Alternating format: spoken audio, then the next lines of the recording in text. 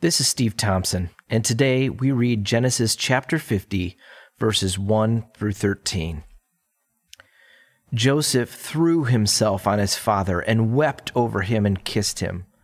Then Joseph told the physicians who served him to embalm his father's body. So Jacob was embalmed. The embalming process took the usual 40 days, and the Egyptians mourned his death for 70 days. When the period of mourning was over, Joseph approached Pharaoh's advisors and said, "Please do me this favor and speak to Pharaoh on my behalf. Tell him that my father made me swear an oath. He said to me, 'Listen, I am about to die. Take my body back to the land of Canaan and bury me in the tomb I prepared for myself. So please allow me to go and bury my father. After this burial, I will return without delay.' Pharaoh agreed to Joseph's request. 'Go and bury your father as he made you promise,' he said. So Joseph went up to bury his father. He was accompanied by all of Pharaoh's officials, all the senior members of Pharaoh's household, and all the senior officers of Egypt. Joseph also took his entire household and his brothers and their households, but they left their little children and flocks and herds in the land of Goshen. A great number of chariots and charioteers accompanied Joseph.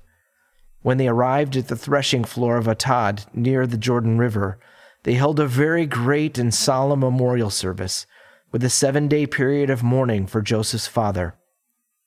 The local residents, the Canaanites, watched them mourning at the threshing floor of Atad. Then they renamed that place, which is near the Jordan, Abel Mizraim, for they said, "This is a place of deep mourning for these Egyptians." So Jacob's sons did as he had commanded them. They carried his body to the land of Canaan and buried him in the cave in the field of Machpelah near Mamre. This is the cave that Abraham had bought as a permanent burial site from Ephron the Hittite. I'm just going to wrap up in prayer. Lord, I'm thinking of those who are mourning today, for whatever reason.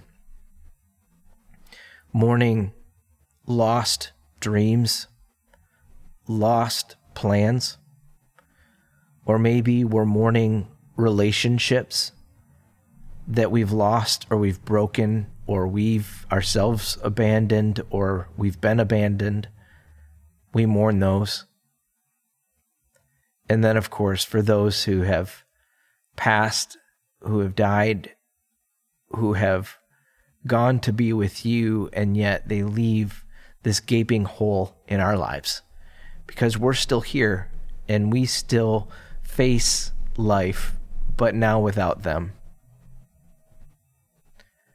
Holy Spirit, would you simply speak your comfort into our lives as we cry, as we mourn, as maybe we yell and shout and kick the ground and punch walls or whatever, maybe not that crazy, but however we're expressing our emotions and our deepest sorrow and these frustrations. Lead us through that, walk us through that, and may we know your presence in that. Know that you're listening.